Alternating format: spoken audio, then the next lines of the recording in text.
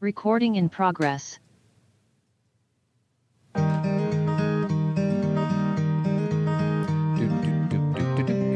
we go. My name's Todd. This is Cathy. Welcome back to another episode of Zen Parenting Radio. This is podcast number 706. Why listen to Zen Parenting Radio? Because you'll feel outstanding. How'd I do on the fade out that time, sweetie? Much better. Much better. And always remember our motto, which is the best predictor of a child's well-being is a parent's self-understanding. On today's show, we're going to talk about leadership. How to raise a leader. How to raise a leader. But first, I want to invite anybody out there that hasn't already on Team Zen. It's $25 a month. Team Zen is our virtual community. Call it, I don't know, our special persons community, our VIPs. Or the offering that, going from the other side, it's something that we offer so people can have access to all of our podcasts, special Q&As. We're actually doing one. We did one yesterday with the Sister Project where, Team Zen gets to come on and just ask them questions. And we've had... And you did a recording raising our daughters. Understanding our daughters. And Dr. John Duffy and myself will be doing Understanding Our Sons on May 12th. And we're going to have Mike Domish in on May 16th. So we have a lot cooking. So. And it's all in an app. So the thing is people have been on Team Zen before. Like we've had a lot of listeners come and go or stay. A lot of them stay. But now it's like all organized and in an app and it's easy to access. And Todd and I are just really proud of it. So I really highly recommend you. If you like this show and you like what we talk about and you want more resources like this, heck yeah. $25 a month, cancel at any time. Yeah. Try us out. Oh, and I'll send you a pair of Zen Parenting socks, which are warm and fuzzy. I wore mine this morning. Or a t-shirt. But first, I want to play a clip of a song that has to do with your Zen Parenting moment from last week.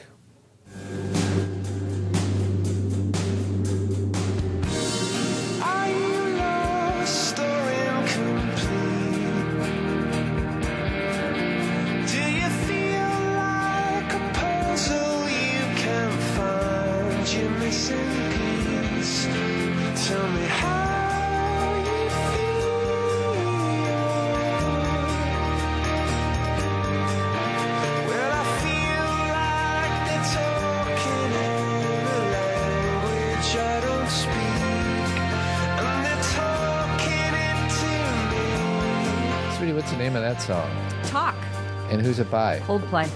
And why did you include this at the opening of your Zen Parenting Moment, which comes out every Friday? And if you haven't already subscribed in the show notes down below. So the Zen Parenting Moment that I wrote was around feedback and getting feedback. And I don't know, like I said, sometimes songs just come into my head when I'm writing something. And I think that quote or that lyric from that song, it's like we're looking outside of ourselves for validation and verification that what we're saying and doing is okay.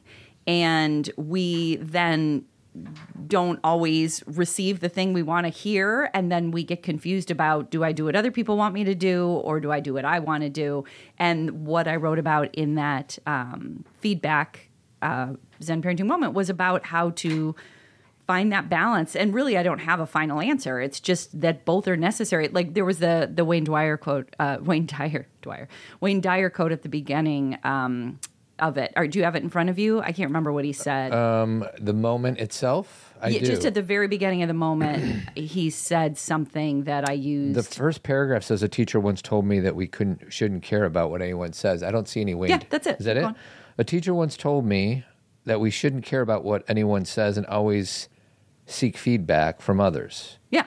So we shouldn't. So that's, and I got that from Wayne Dyer. He was the teacher who told me that. Okay. So he said we should always seek feedback and never really care about whatever anyone else thinks. So there's a paradoxical nature to that. And I think that obviously we have to find the balance and what we're seeking feedback on. It's one thing to write a paper and then have someone edit it because you may not have an eye for grammar, but it's another thing to write your thoughts and feelings and have somebody say, no, you can't have those thoughts and feelings. That's a very different kind of feedback. And, we don't have to go into a deep dive about it, but Todd, you and I often disagree about feedback. Todd likes feedback more than I do. I like help and I like support and I love people's expertise.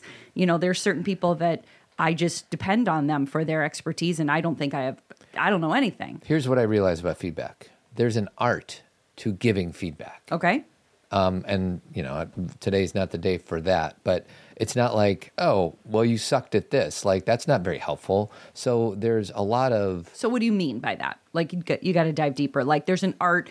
There's an art to how to do it. And the way I like to work in frameworks. So, like, for instance, if you did a presentation and I would ask you, are you open to feedback? Step one. You may not be in a position. It may be too raw. You may have just finished and you're really kind of fragile or vulnerable and you don't want to hear any feedback.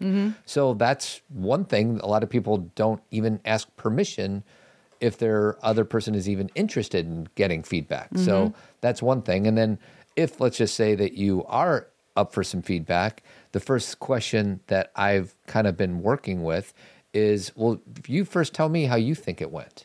What do you think that you did really well? And what do you think you could have done differently? And then after that, then it would be, all right, so now it's my turn to tell you, this is what I think you did well. And this is what I think you could have done a little bit differently. And it's not just the words, it's the energy behind the words.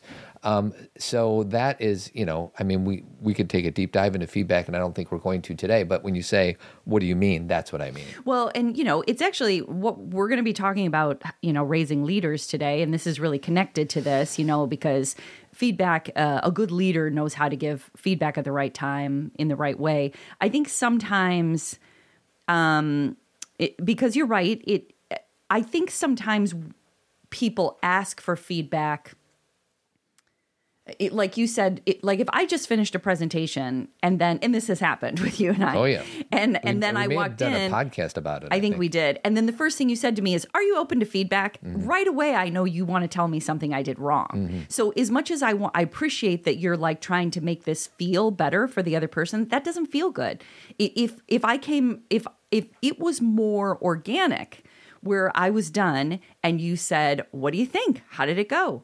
And then I said, well, this is how it went, blah, blah, blah, blah, blah. But I struggled in this area. And then you were like, why'd you struggle? And I said, I struggled because of this. And you said, well, what if next time you ask for blah, blah, blah, blah, blah? I opened that door to you. But if I walk in and I'm like, I just finished, and your first thought is, and this isn't really I don't think this is your first thought, but do you know what I mean? Like, even if you did a presentation for Men Living and then the first thing you got back from someone on Men Living is, are you open to feedback? Wouldn't you feel like, well, they obviously want to tell me something I did wrong? Well, what's the thing with Men Living is it's built into the framework of what we do. So right, every time I lead a meeting and there's somebody else, another facilitator on there, I immediately ask them for that. So can I ask a question? Do you guys ever say it was fine? No, but fine. Like, we first talk about the good. Correct. What I mean is, do you think everything necessitates feedback? Because I do not. It just depends on the person. Yeah. For me, I always want it. I know. Not always, almost always. So it just depends on the person. Yeah. Yeah. And I work at a company that for 30 years, and I have yet to get any feedback from my boss. And I stopped asking him for it. But that's not 100% true, because you get feedback in a lot of ways that aren't traditional. He blesses me. He's like, you do great. Yes. But I've said, what can I do better? He's like, you're doing great. Right. And I'm like, Jim, give me something more than that. Right. And I stopped asking because he just doesn't do it. Well, okay. It's totally different. I'm like, my question is, do you really want to go down that road? Yes. Where it's like, I want you to go here and I want you to go there and I want you to do this. Yes. Okay. Because then you would feel obligated to do all that. I want to do the best I can for the company. And I can't see it. I can't see my performance from a clear, objective lens because I'm in the middle of it. Yeah. I need somebody else to look at me. And by the way, just because they might say something and I don't believe it to be true doesn't mean I have to take that feedback on. Yeah. I think that this is, it's not that we're so far apart. I just think that I am constantly looking for how to improve and having a self-awareness about, I'm struggling in this area, or this person really excels here, or the language this person used was so good. I want to learn that I am. Yours is you're looking for the external to come in and say, do this different. And I'm constantly looking for ways to better the way I do things or say things or write things. So I don't always need in the moment, you're doing this wrong. Because a lot of times I'm like, I know I'm struggling in that area. I'm working on that. Yeah. Or this wasn't, sometimes the the things that you and I have discussed or I've been frustrated at is you give me feedback about things I can't change. You don't know that I can't change it, but it's the structure of the interview. It's the structure of what they wanted. They didn't want me to, they wanted me to go 30 minutes and not 60. And let's say I give you horrible feedback. Yeah. Let's just say I do that. Then that's fine. It is, but Don't take it. I think, and you know what, why this is difficult is this gets into other dynamics like with gender, okay?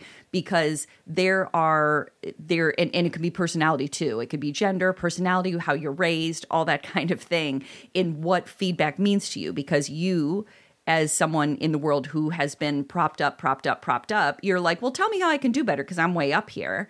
And there's a lot of people who have had to work in a different way and have had to, figure out for themselves what it means to be excellent. So when someone's telling them they're still not doing it well enough, they don't have as much grounding as you do. Do you know what I mean? I remember when I picked up the Coaching Soccer for Dummies book 10 years ago. Yeah. Because I don't know diddly squat about soccer, and my daughters were playing soccer, Right. and I found myself being the coach. Yeah. And one of the things I learned in that is you got to say 10 nice things for one critical piece of feedback. Right. Now, maybe that's for human beings or maybe that's just for kids, but I feel like when I bring up feedback, you always think of the what you could have done better. Do you want to know why? Why? Because the majority of my life, that's the feedback I get. Not because of me personally, and I don't mean that's happening now at 51, but women live in a paradoxical experience in life because they're told to achieve something and they're told they're being too big.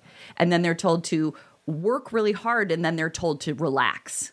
And then they're told to get worked up about something and then they're told they're neurotic. So there's always this like place where you constantly, and the reason why this is so fresh on my mind is I was just writing something about this place where, and it's not an excuse of like, and that's why, Todd, it's more difficult. I just want you to see it rather than people should want feedback as far as like why it may feel different to someone like you than it does to me or somebody, somebody of a different race, somebody of, a different socioeconomic upbringing. Like it feels different. And that's why I started out like this is an art. It's an art form. There is no one way to do it. Right. And if it doesn't land, it's not valuable, it's not helpful, then figure out, feedback giver, a different way of doing it. Yeah, and that's the thing is to take it off just feedback for a second, like when I say that, I want to make sure I'm very clear that I don't mean women can't handle it. What I mean is we're dealing with it all the time. You have all your human rights, but we're going to strip your human rights. You have all these, you have all these abilities, but no, we're not going to let you climb the ladder. Like we're constantly battling that. So that doesn't mean you can't give feedback. It just means it hits different, as Taylor Swift would say. It like has a different feel sometimes where it's not. Sometimes I'm like, what I need right now is just you saying you went in there, you used your expertise, you have a specialty in this area, and you may look at it and be like, you could have done A, B, C, D, and E, but that won't make me better. That won't make me better. What will make me better is you reminding me of that I have the ability to do this. Not that I'm perfect. You don't lie. Do you know what I mean? Like that, I think I agree with you with the word art because there are some times when, I just know, like, for example, there was something you did the other day where you're like, I don't think I did that well. You did a podcast. I didn't even listen to it. And I know I could say to you, I'm sure you did fine. And the reason I said that is not because I heard it, but because I know your skill level. I know that you may not have felt perfect or that it could have been better, but there's no way I'm going to listen to that and go, yeah, I agree. You sucked. Because I know you don't. You know what I mean? I have faith in you. Right. One, I need to call myself out here for a second because yes, there was a podcast I was on. I felt like I didn't do that good of a job. And I've asked you and a few other people I trust to listen and give me feedback. And I still want that feedback. And I've also experienced moments where I'm like, yeah, give me feedback. And they give it to me. And I wasn't ready for it. Yeah, you're like that. I feel I'm like, no. But I already gave that person the blessing to say, yeah, hit me. Right. Give me the good, give me the bad. And I wasn't ready. And the final thing about it is that sometimes it's just someone else's opinion, Todd. That's all feedback is. I know. And that's my point. That's what I wrote about. Like, is that what you have to realize is it's great to ask for feedback, but also recognize it's just another person's perspective. And they're coming from their place of what success means to them, of what they think is most important. And that may not be your value system. That's absolutely true. Right. And what I say to anybody that I ever give any feedback to, is take what works and throw away the rest. Yes. Beautiful. So, Okay. all right. So the name, what are we calling this podcast? How to raise a leader or raising leaders? So what got us started on this is I'm subscribed to Adam Grant's email, and I think it comes out every 2 weeks, something like that. He wrote an article or an email called "The Most Meaningful Way to Succeed is to Help Others Succeed." So that's going to be the launching point. And Cathy's got a bunch of stuff that she's going to share, but he had 5 different bullet points because he wrote a book called Give and Take, which came out 10 years ago. And he has 3 different types of, let's see, it was about the surprising consequences of being a giver rather than a taker or a matcher. So he has 3 different labels for it: a giver, a taker, or a matcher. And a matcher is just transactional. A giver gives and a taker takes.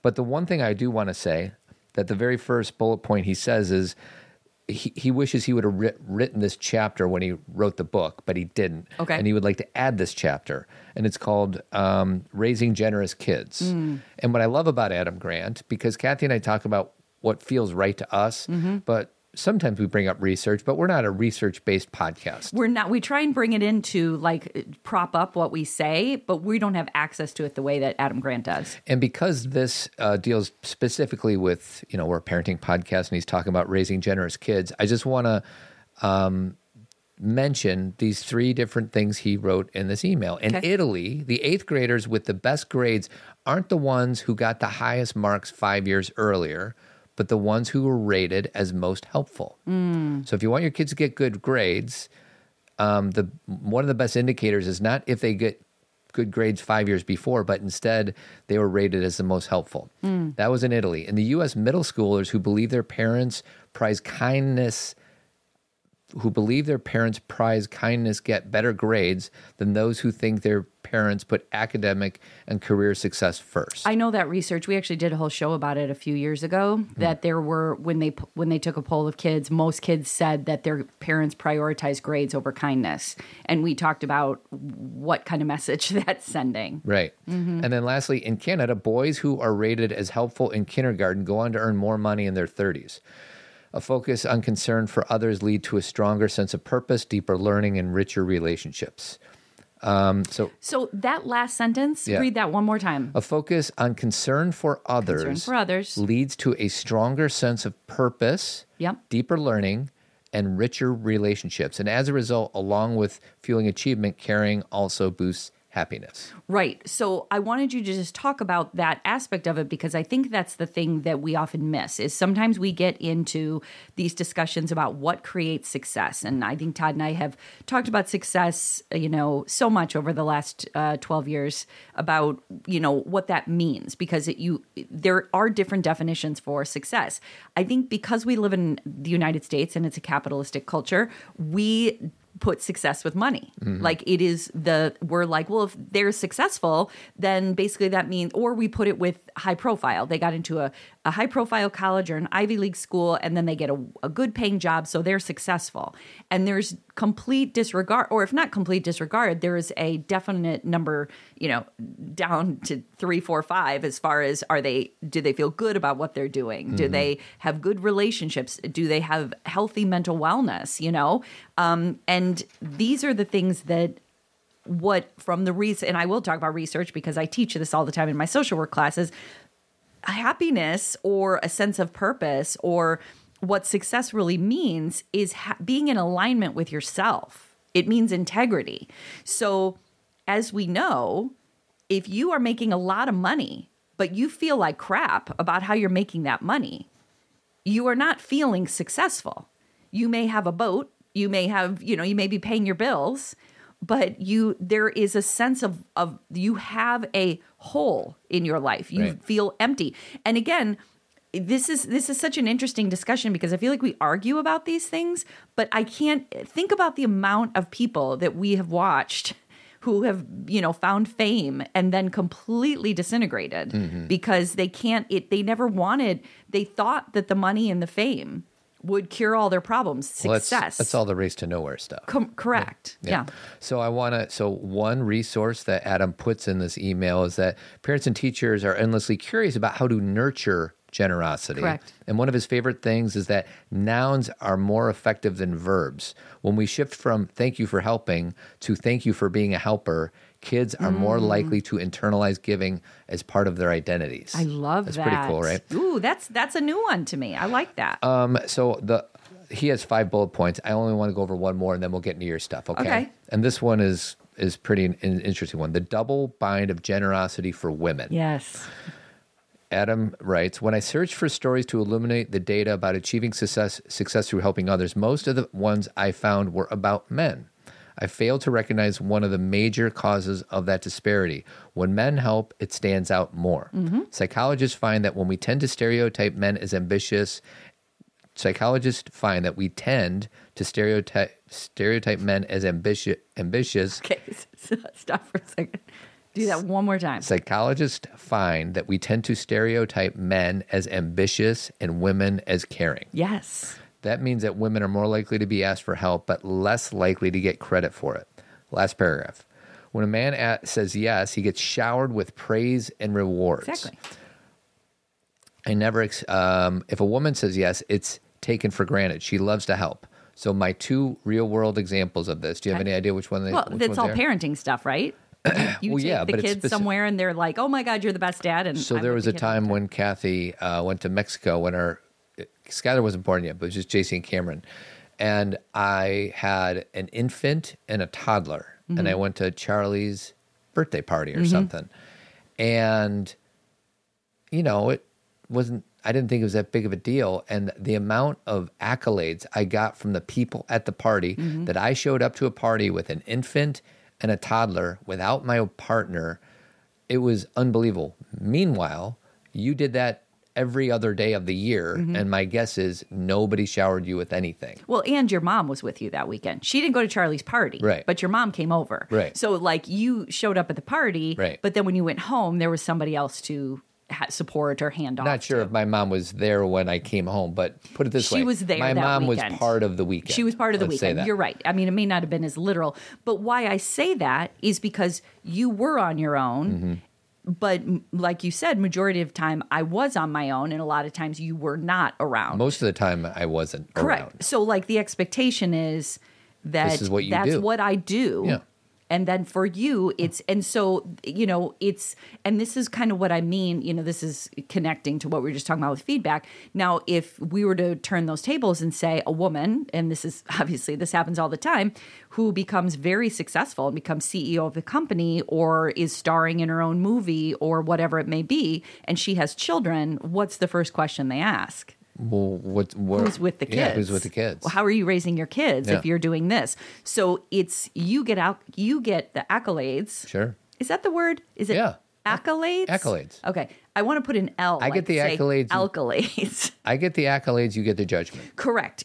And that's what I mean about feedback. So we're kind of coming full circle. Do you see how you kind of often feel like you're in a no-win situation because society tells you to be something, but as soon as you're being it, people you're not doing it right. Yeah. So that's a no-win situation. It just hits different. So anyway, I totally agree. And I think that that this is the generosity bind is the challenge too. You could use the nice bind, like with a man, if he's leading a meeting and he's kind of harsh and he's, a Logan Roy type character, people are going to be like, wow, he's tough. He's going to get things done. If a woman does that, she can't do that. No. She's going to be one of the B words. You're conditioned to be nice. Correct. And we're not. And you are conditioned to believe that I should be nice. Yeah. So I may be like, I'm going to override my conditioning and I'm going to say what I want, just like my boss before me did. But you are conditioned that I'm nice. The other example I have, and we don't have to talk a lot about it, but I do these birthday videos for our kids on their birthday. It's pretty much one of the only things I do to prepare for a birthday party. Cathy does the other 99 things: invitations, decorations, gifts, dealing with family, timing schedules. And then, whenever I show the video, everybody showers me with blessings. Yes, it's everyone's favorite part of the party. Have you thought about the fact that JC's birthday passed and we didn't do one? I did. I just don't have any footage of her. I know. It's weird. I think you said when you started doing them, I will do this till they're 18. Yeah. And now we have two. I think I said college. I don't know if I said college or what, but yeah.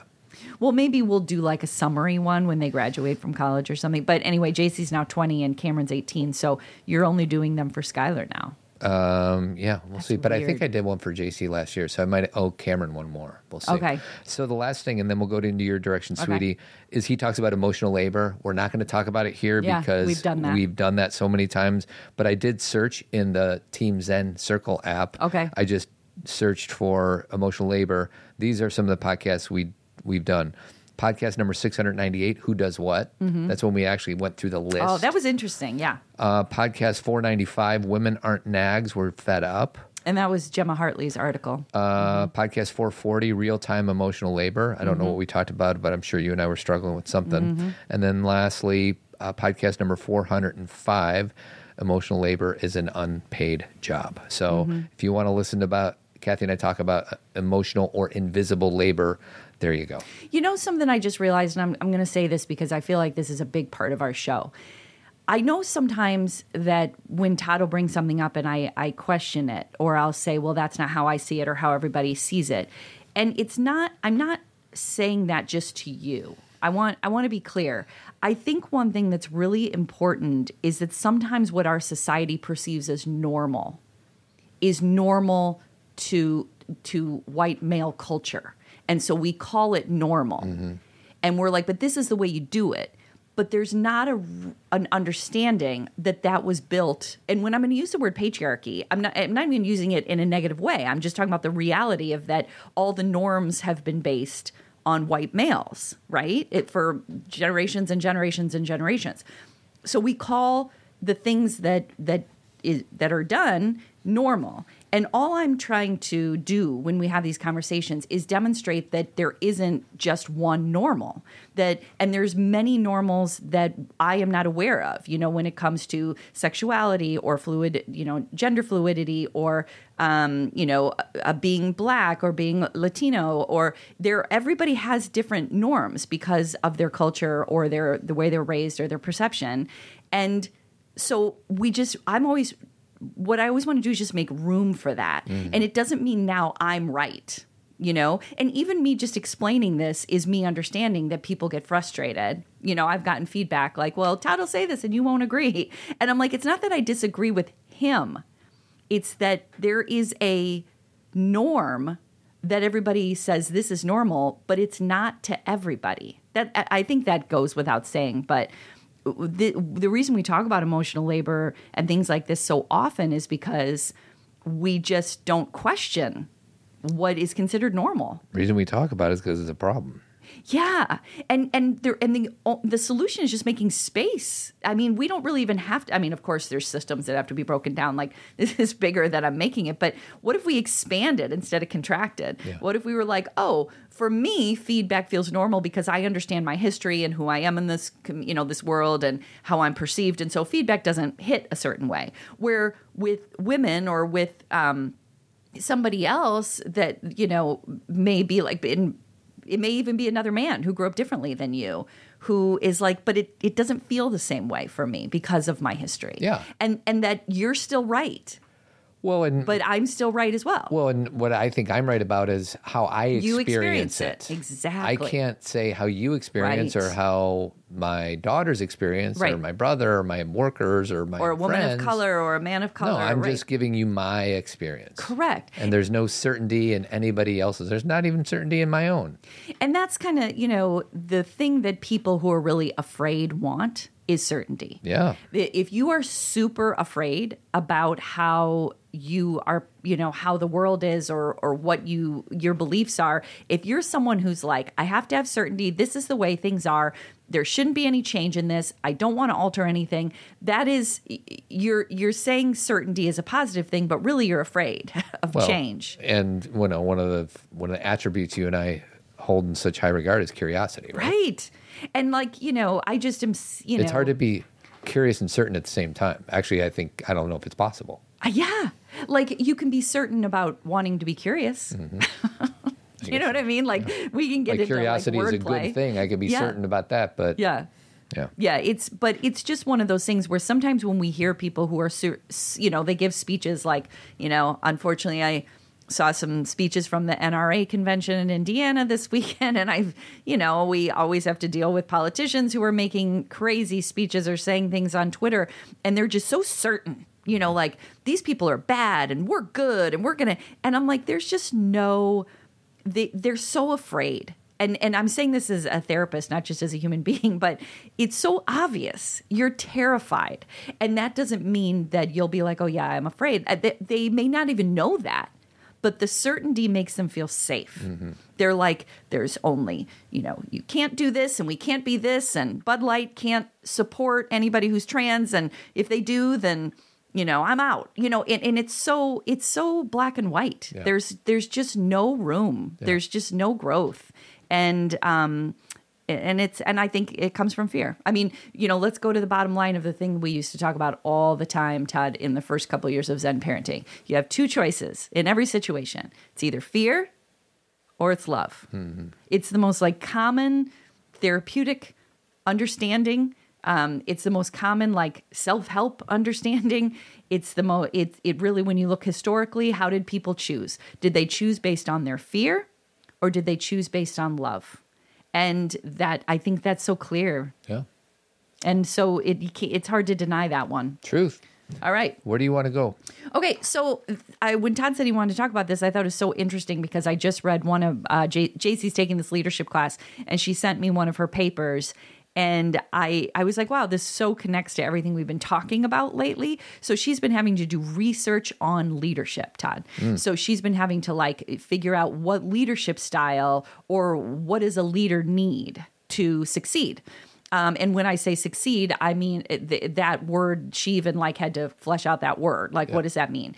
And it came down to the number one thing, the most important thing is to understand yourself before you lead. This is just like parenting, right? The research around leadership is the greater self-awareness you have. The best predictor of a child's well-being is a parent's self-understanding. The best predictor of the success of a company is the leader's understanding, right? I don't know if I did that perfectly, but that is the statistic, data-wise, a self-aware leader is going to lead better. I just put into the chat, whatever that chat bot thing. AI. I said, give me the definition of leadership. And it's a whole paragraph. I'm not going to read it, but the first sentence is leadership can be defined as the ability to inspire, motivate, and guide individuals or groups of people towards a common goal or vision. Yes, which is, how do you do that? Mm-hmm. And the most important thing is understanding your own strengths and weaknesses, how you communicate, and that, understanding, this is what I thought was really interesting about her paper, was that your leadership style is based on your personality and skill set, right? Mm-hmm. And that every leader has areas they need to kind of beef up a little bit, yeah. Right? I remember when, tech was really exploding, and obviously it still is. And a lot of the leaders were people who understood coding and people who understood how computer science worked, but they couldn't communicate it very well to other people, or they couldn't inspire other people to be as interested as they were. So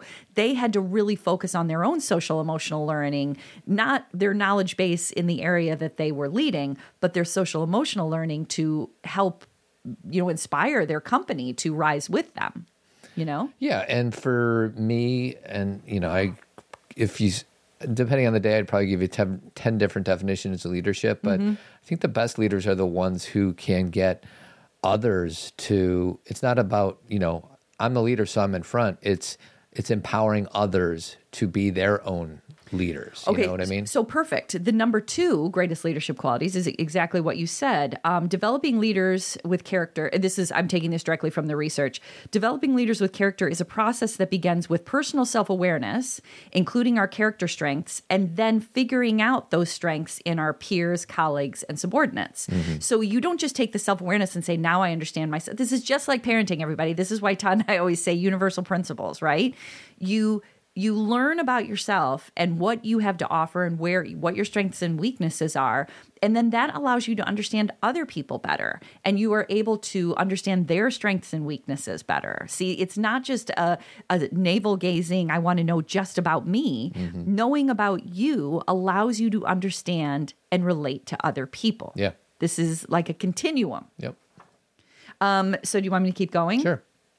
So here's the part that I loved, which is not going to be shocking to most everybody, but we just did a podcast a couple weeks ago with Jessica Leahy, who wrote The Addiction Inoculation and also The Gift of Failure.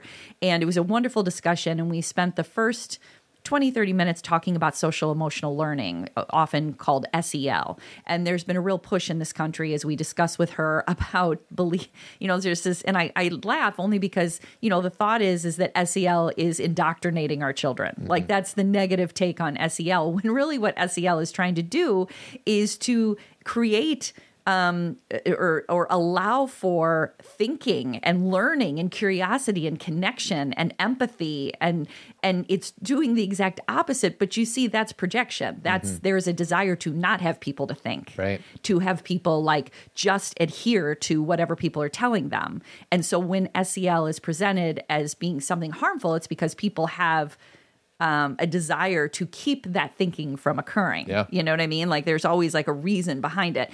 But the thing about social emotional learning is that one of the studies said that a lot of this like leadership can be created, developed, if there is social emotional learning in the process, so children can understand and manage emotions, set and achieve positive goals, feel and show empathy for others, establish and maintain positive relationships, and make responsible decisions. Again, coming straight from research, that's why I'm reading it like that. If you start this early with kids, their leadership abilities and their abilities to be successful are heightened. They're increased. So this is not a leap. Like, I don't feel like I'm telling anybody anything new, but I just want to like keep validating the fact of how important social emotional learning is, not only for us individually and then the way that we connect within our family and in communities, but also for the ability to manage business. Mm-hmm. Well, and what's business is people. People. So we need to, Thank you. Step one was self-awareness.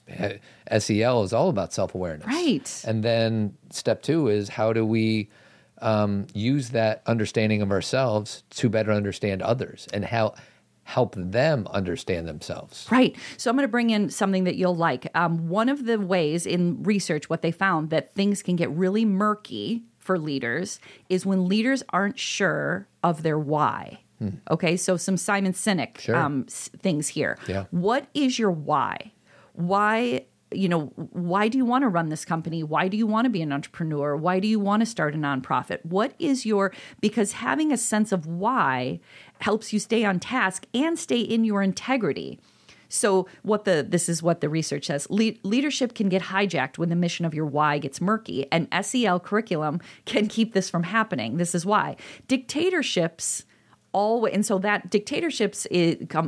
along the line of authoritarian parenting, where the whole idea is my way or the highway, do what I want, only do what I say. Dictatorships always lack empathy and understanding, and this is in quotes, leaders fall out of touch with their own emotions and their why. It stops becoming about the people, and it becomes like servant-like leadership. It's about power and control. Yeah. So the problem so Todd and I were discussing before we started, I really wanted to use Succession in this discussion because Todd and I watched Succession. He thinks that maybe not as many people watch Succession, and I don't know. What do you think? Yeah, I think that we get invested in a show, and maybe Succession is the best show in America right now, but even the best show in America may be being viewed by 15% of America. Okay, I hear that because there's so many things for people to watch. Yeah, so if we surveyed Zen Parenting listeners, I think less than half of the people have watched Succession. I could be 100% wrong. Yeah. Well, let me just say this. I think Succession it's a brilliant show in that obviously the basics, the writing's amazing, the acting's amazing, they've got the best people and the best roles. But it's saying something as well about our capitalism that we live inside of and what it does to us as people, what it does to families, and should a family be that wealthy and have that much power and control all over our country and and not just our country, over global. And for those who have never seen it, it's this fictional character named Logan Roy. He's the top dog. Modeled after Rupert Murdoch and Redstone and a lot of other moguls. And he's got 4 kids. One of them is with a different mom, right? Yeah. So I always want to call him Cameron. It's Connor, but I say Cameron because it's Cameron from Ferris Bueller's. But yeah, Connor, his mother, he doesn't have the same mother as the other 3. So it's just a show that has a lot of drama and a lot of interesting, I would say, most characters in that show are, how do we describe? Well, it's all about power and control. Like their SEL is not very high. They didn't get anything from their dad. Well, their mom or dad. Like what they got was wealth, and that the most important thing was having power. And that's what they learned. Screw people over to get what you want. Relationships don't mean anything to these people. They don't know how to manage relationships. They don't know how to take care of themselves. They don't know how to connect. They don't there was one scene that I can't remember if it was this season or last season where I think it was episode 2 where Logan is saying something to his kids because they're kind of turning against him, and Kendall's like, Dad, are you sharing a feeling? Like they're like, what are you even trying to do? Like we've never seen you feel. Right. And they are so lost because of it. And then it's always about this desire for power. But the thing is that power is going to turn over again. Like even if, one of these characters, because this is what the last season is about, who's going to get the power, they're not going to have it very long. It's everything it's going to turn over. Everybody is backstabbing. There's no health in it. And there's no health in them. So do you want me to play that little clip from Roman Roy just for the people who do watch Succession? Well, I didn't. You said it was going to be kind of hard to cut out. Well, that's all right. I'll bleep it. Okay. Because so Roman is kind of most people's favorite, kind of mine, just because totally he adds favorite. some humor. But this is Kieran Culkin. Champion. So he's in a sound booth, and the person is asking him to say nice things about his dad, which is obviously difficult for him to do. He's been my greatest champion and my hero. Congratulations on 50 years at the top of the biz. I love you, Dad. That was perfect. You want to try one more?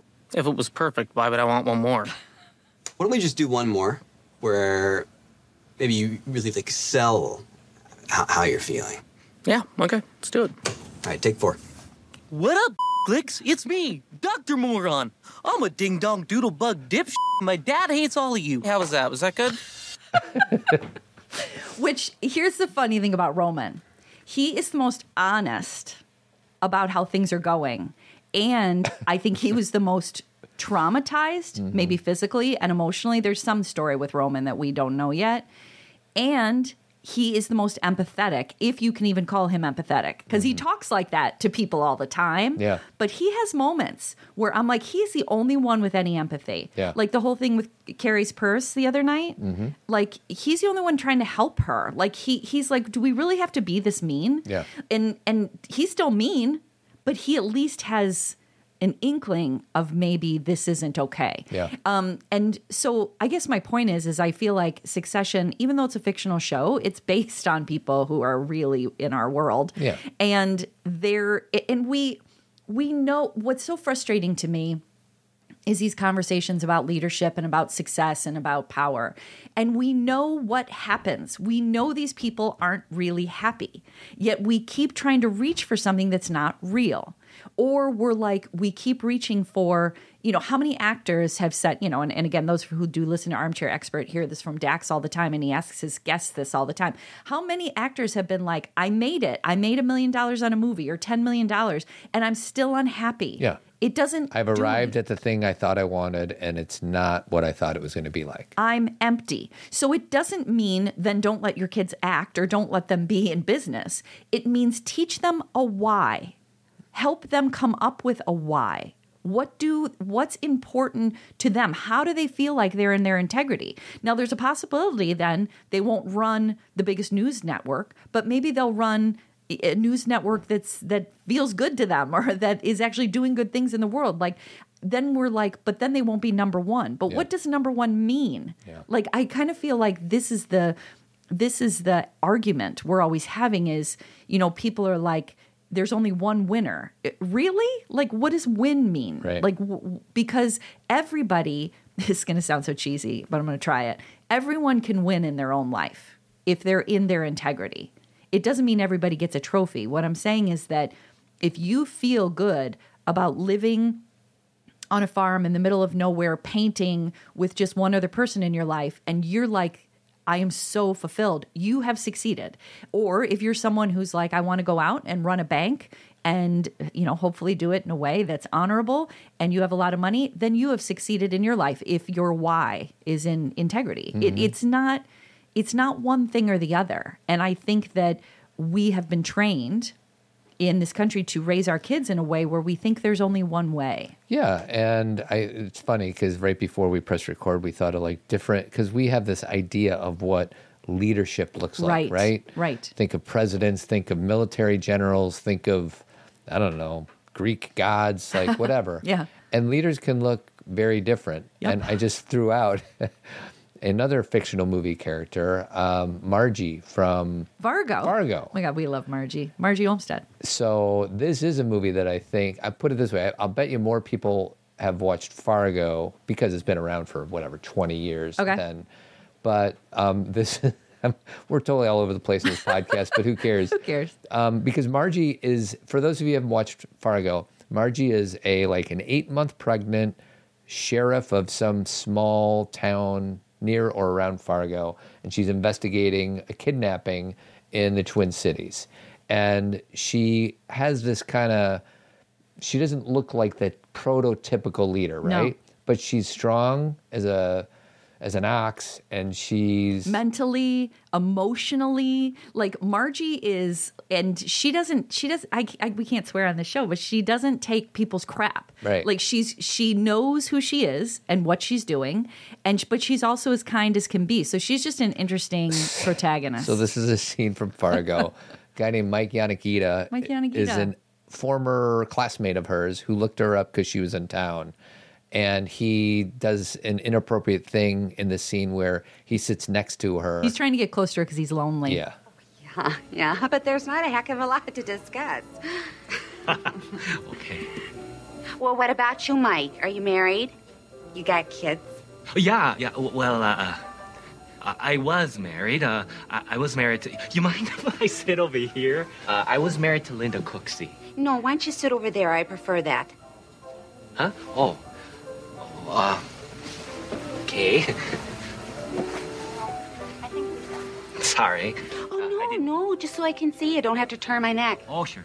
So she set a boundary, but was not mean about it. Right. And she was kind. You can set boundaries with kindness. Of course. You can say, I'm not okay with that. Yes. And you can, and that's the thing, is like, you're right. It's such a weird example out of the blue to bring Fargo. But Todd and I were just talking about like characters that we like, movies or, people that are in pop culture that you like, what is it about their leadership that you really respect, and sometimes there's just certain, it's like a, and this is, that won't work. I was going to say it's like a Forrest Gump character, but that's all about, the things just happen. So it's not the same way, but it's like sometimes what we perceive a leader to be, like what the prototype is not really the best leader. Right. It's somebody who knows their why, who is inspired about what they're doing, and then they pass that on to people where they're willing to support them and stand up for them. And it could be quiet leadership. Quietly, yeah.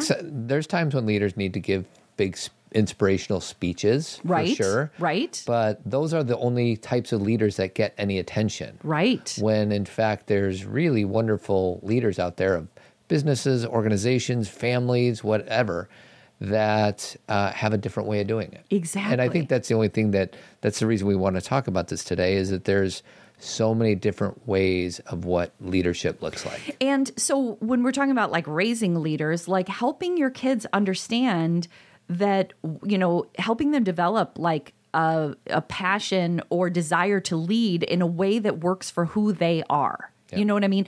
Rather than trying to put them, into like the square peg. I always get this thing wrong. putting a circle in a square peg. Square peg But in a we're- round hole? Yeah, or you instead focus on what their skill set is and what they do well, and support them in leading in a way that works for them in their integrity. Then their why is really clear. Their why is something like, it can be like a vision statement. Like, for example, some of our whys come from like things that we want to do for the world. Like our Todd and my vision statement is making the world a more civil and compassionate place by doing work we love with people we care about in a way that is aligned with our values, personality, and lifestyle. Todd and I worked really hard on that statement because I had to make sure that felt right to me. Like, by doing work we love with people we care about. So like this podcast, if you notice, sometimes we definitely have people on who are, thought leaders or authors or friends of ours that are like really doing amazing work, but that's not always what we're focused on. You know what I mean? We're not focused on how do we get the most downloads and what are going to be the clickbait things. And that can be really difficult in this line of work when everyone else seems to be doing that. Well, we could probably become a much wider reaching podcast if we had more interviews. Maybe. And if we invited those interviewees to, share us on social media and blah, blah, blah. And we have decided that we would rather do it in a way that makes us feel good.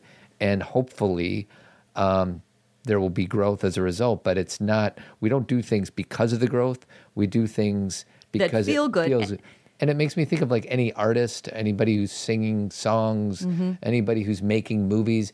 They're making movies that they want to make, hopefully. And that's the stuff that ends up having a far impact. Reach. If you're doing it just for the other person, it's not going to sustain. Well, and let me say this. Sometimes the thing that someone, an actor or a songwriter or something that they do, you're like, that'll have the further reach. Maybe not. But it may not. But they still feel good about what they did. Right. You know what I mean? Like, I love hearing about people's, favorite experiences because a lot of times it's not the movie that made the most money or the song that was the big hit, because there's a lot of I'm going to say songstresses. Where does that word come from? There's a lot of singers that won't play certain songs anymore because they're so tired of it. But that's the one that made them the most money, but they hate it because it didn't mean anything when they made it, right? It's not their song.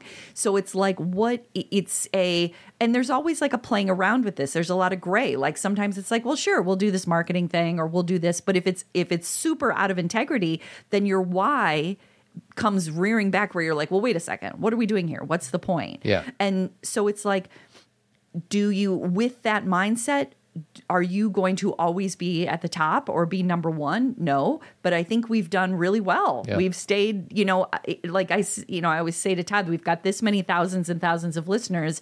What would another 10 people, I would love it. And I invite people, but it's not like we'd be happier people. It's not like we'd then be like, well, now, we've been doing a podcast for 12 years with lots of listeners. It's good. Yeah. And I feel in my integrity, and that's why I like getting up in the morning and such. But and that's why we're doing it every Monday. Like, it does not seem like a burden. Work. And other people's, like, I wrote down a few other mission statements or whys, to leave a positive impact on people's lives so that they can realize their true potential. That can be a why. To consistently grow, develop, and challenge myself so that I can be a better person than I was the day before. So when it comes to our kids, when they want something, our question is, what's your why? And they may say, because, when they're young, you've got to work with where their brain is. Like, some of them are just going to want to be better than a peer, or they're just going to want, some kind of what to you may seem a superficial outcome, but that's developmentally typical. Yeah. But what you want to start instilling in them is, in the big picture, it's about your why. Why do you do what you do? What makes you feel good? What are your skill sets? What are your strengths? And you talk to them about utilizing those, so then when they're doing the work that they love, it doesn't feel like work.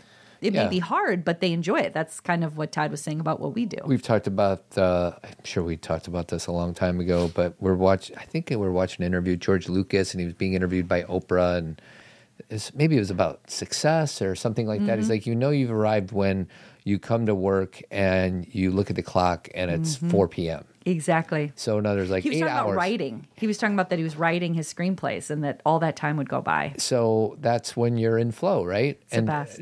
Think about all the problems. Let's just focus on adults for a second. Any adult that's in therapy or being coached, including, me, I sometimes seek out support because I feel stuck on something. I feel like most of our society's problems would be minimized if we all did something that we loved for a living. Right? If we were actually using our skill sets, right? If we're like, what would you do if money were no object? Yeah. And we did that thing and then got compensated for that Yeah. thing, I think most of us people would be much, quote unquote, happier. Yeah. Well, and sometimes that's possible because of where we are, and sometimes we just have to do what we have to do to pay bills. Like that's the thing about living in our culture is that now where I am in life, I can do those things, but I couldn't do those things in my 20s or even my early 30s. And then talk about parenting, it goes to those things like also our kids are going to need to take those crappy jobs Yes. to understand Yes. what it means to be in a job that you like. Yes. So you have to have the difference. one of the criticisms of this generation, and I don't even know if it's true, so let me say that, Okay. is they're just waiting for that inspirational job to come around, and they won't start working for any company until they find that. And like I said, I don't even know if they're any different than we were 30 years ago. Well, let me say this about Gen Z. I think that they do take a lot of different jobs and they want to feel inspired, and a lot of times they aren't, and so they're not going to spend their time there anymore. What they're realizing is that they're not going to be in an autocratic kind of business situation where people are like, just do this because I said so and I'm going to treat you poorly. Some people have to. Like, this is why this is really murky and gray, is because I understand, there was jobs that I had for years and years where I wasn't treated very well, but I couldn't leave. That's just the way of things. But I think what this generation has is exactly what you said, Todd. They have a dream. Yeah. They know what would make them happy. They've seen things. They have seen more than we saw. They know what. They have a better understanding of what makes life fulfilling. Yeah. And then people will come back with, well, all they care about TikTok, or all they care about is taking selfies, or all they care about that. Yeah, that's part of their culture, but they've learned from that as well. They've learned that even an influencer, doing this and making some money, they still feel a hole unless they have a really strong why, unless they're doing something with their influence, unless they're doing something beyond selling clothes. That's when they start to feel fulfilled. And so I feel like this generation, this was part of the research, too, that I got from all of this work of JC's. It says, no longer are employees willing to pay the price of abuse, humiliation, or burnout to climb the ladder. In today's culture with this generation, talented employees seek supportive work environments where empathy, support, and compassion are the norm. Although there's no magic pill for CEOs and team leaders to know the hidden emotional burdens of employees, that kind of thing, they have begun to reevaluate, from Goldman Sachs to Starbucks, have begun to reevaluate how they approach mental health and mental well-being. Like, if this generation and the millennials too, they are pushing us to a healthier place. So people get mad, like, well, I didn't get to do that. I had to work in the crappy job or whatever. But now the push is teaching the biggest companies, hey, we got to focus on mental health. We have to make these, paid leave a priority. We have to focus on people's humanity and not just their output at work. And I think that's really valuable. Yeah, no doubt. So Anything else, my darling? well, I think we got it. I mean, I have pages and pages of this research, but I think the point we made is that there's not much difference in what we've been saying for however many years. Yeah, we're just trying to come up with a different way of saying the same thing. Leadership, teaching your kid leadership is about self-awareness. And then it's about helping them understand how other people think. And it's about posing questions like, what is your why? And what do you think the why is of other people? Again, it's not just about them. It's about looking at a team. It's about listening to other people's needs. It's like what Todd and I were doing at the beginning of this podcast, where I was saying, can you hear that I experience feedback different than you? And he can. It doesn't mean he's wrong. It means it's different. And I think that we just come from this duality, this binary where we're like, you're right and I'm wrong, or I'm right and you're wrong. And everybody can have a different kind of perspective. Do we make room for it? And I think that is the question. I'm going to finish with a few quotes. Okay, let's hear it. I'm actually putting them in the chat box so you can read the first one and we'll go back and forth on it. Can you pull up the chat box in the Zoom meeting that you and I currently Sure, reside in? chat box. Okay. You read the first one. Okay, let me scroll down. Starting with a good leader. Yeah. A good leader takes a little more than his share of, can we say his or her? Sure. A good leader takes a little more than his or her share of the blame, a little less than his or her share of the credit. That That's sounds pretty fair. good. Yeah. Next one is it's by Simon. Oh, that was by Arnold Glasso, Yeah. whoever that is. Second one is leadership is not about being in charge. It's about taking care of those in your charge. It's very Simon Sinek. Yeah. Read the next one by John Wooden. Okay. John Wooden. Great leaders are willing to sacrifice their own personal interests for the good of the team. Truth. And then lastly, my great-great-great-great-great-great-great-grandfather, John Quincy Adams. I'm just kidding. You're probably some relation. I think. Maybe. If your actions inspire others to dream more, learn more, do more, and become more, you are a leader. Yeah. John Quincy Adams is pretty good. And then I do have a few quotes on giving. Okay, let's hear it. From Anne Frank. No one has ever become poor by giving. Correct. Winston Churchill said, we make a living by what we get, but we make a life by what we give. Mm-hmm. And then lastly, Ralph Waldo Emerson. The purpose of life is not to be happy. It's to be useful, to be honorable, to be compassionate, to have it make some difference that you have lived and lived well. Yeah. What's interesting, if you do all those things, you probably will be happy. Right. Well, and that's the thing. It's this big cycle. It's this big circle that the thing we're searching for, we think it's this direct line, and really it's this circle of experience and giving back and then feeling the reward of that giving back. Like it is selfless, but it's not selfless because you get the experience of giving. Yeah. You know what I mean? It's like this big cycle, and then you receive, and then you give again, and then you make a mistake, and then you learn how to give in a different way. Like everything is a cycle, but the bottom line is the way that, I mean, if you guys don't already know this, if everyone doesn't already know this, we are hardwired to, this is what I say with my social work students like 80,000 times. So they're always like, we know.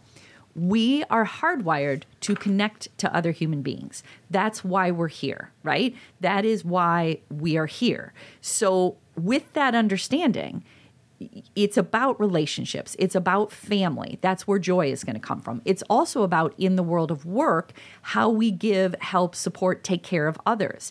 And so our why needs to include something about other people and not just us, and not just about making other people wealthy.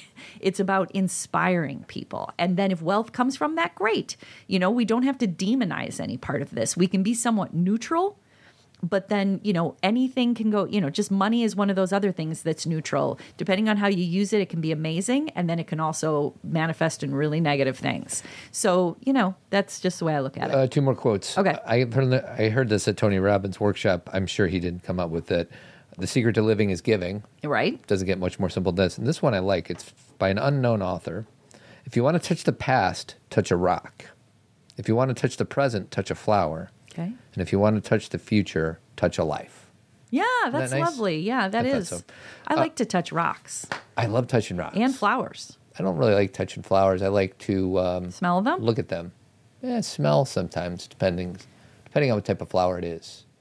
Well, everybody, just last week we live in Chicago and it was absolutely gorgeous, like 70 degrees, where Chicago people become like different human beings and we're like outside in shorts and such.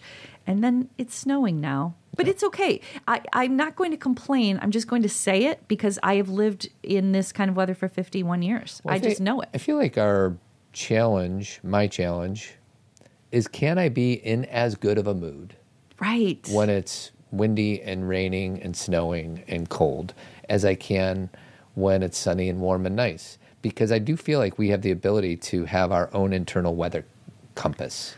You know what I think is that human beings like novelty. And when we have been in cold for a long time, we want hot to shake up what we're doing. Just like how when we've been in summer for a long time and we've been hot and wearing the same shorts and everything, we get excited for a fall-like day. And so I just think it's novelty. I think that what happens, though, is we start to get reminded of what summer feels like and the smells and Todd and I went to a baseball game and we're like, we're back. And then you have to go backwards. But that's Chicago. That's Midwest. That's what we do. We're tough. We are tough. Jeremy Crafty's a bald-headed beauty. If anybody's out there looking to refinish their basement, redo their kitchen, paint their house, reach out to Jeremy, avidco.net, 630-956-1800. Men Living. It's a virtual and in-person community of guys connecting deeply and living fully. No requirements, no creeds, no gurus, no judgments. All you have to do is just show up. And then lastly, About Last Night will be coming out sometime soon. Yay! So last week, Three's Company came out. Okay. And if you didn't listen and you liked Three's Company, please go listen because Todd and I had such a good time doing it. And I don't think anyone, well, this isn't true, but I don't think there's a lot of people who have given over an hour to discussing the ins and outs of Three's Company. It was really fun. And Todd played this like 80 times. Come and knock on our door. Come and knock on our door. We've been waiting for you. Oh, Jack. Oh, Jack, he's so silly. And then About Last Night, I loved that conversation. 1986 version, Rob Lowe, Jim Belushi, Demi Moore, Elizabeth Perkins. Is that right? One of our favorite movies. So that'll be coming out this week sometime. Great. Do we have another pop culturing after that? Well, you want to do Pulp Fiction. There's Yeah. just a lot of, what was easy is because About Last Night, nobody's ever like investigated About Last Night. It's just this silly rom-com from the 80s that you and I love. Whereas Pulp Fiction, there's like Extensive books written about that movie. I know. You're right. That's why I don't want to do Ferris Bueller's Day Off because it's the same thing. And I feel like so many people have discussed it that I'm like, what new thing are we going to bring to it? So maybe we should do something more obscure? I don't know. We'll see. We'll talk about Thanks it. for listening, everybody. Keep trucking. See you soon. Join Team Zen. Bye. Thanks for listening, everyone. If you have appreciated or enjoyed a decade of Zen Parenting Radio podcasts, please tell a friend or leave a 5-star review. We are grateful for your support. If you want more Zen parenting, consider joining Team Zen Circle, our very own app that includes our virtual community, exclusive content, and support from us. You could also purchase Cathy's award-winning book, Zen Parenting, Caring for Ourselves and Our Children in an Unpredictable World, or subscribe to Zen Parenting Moment. You can find these opportunities and more at zenparentingradio.com/resources. And if you want to connect through social networking, you can follow us on Instagram, Facebook, and Twitter. Keep trucking, and we'll talk to you again next week.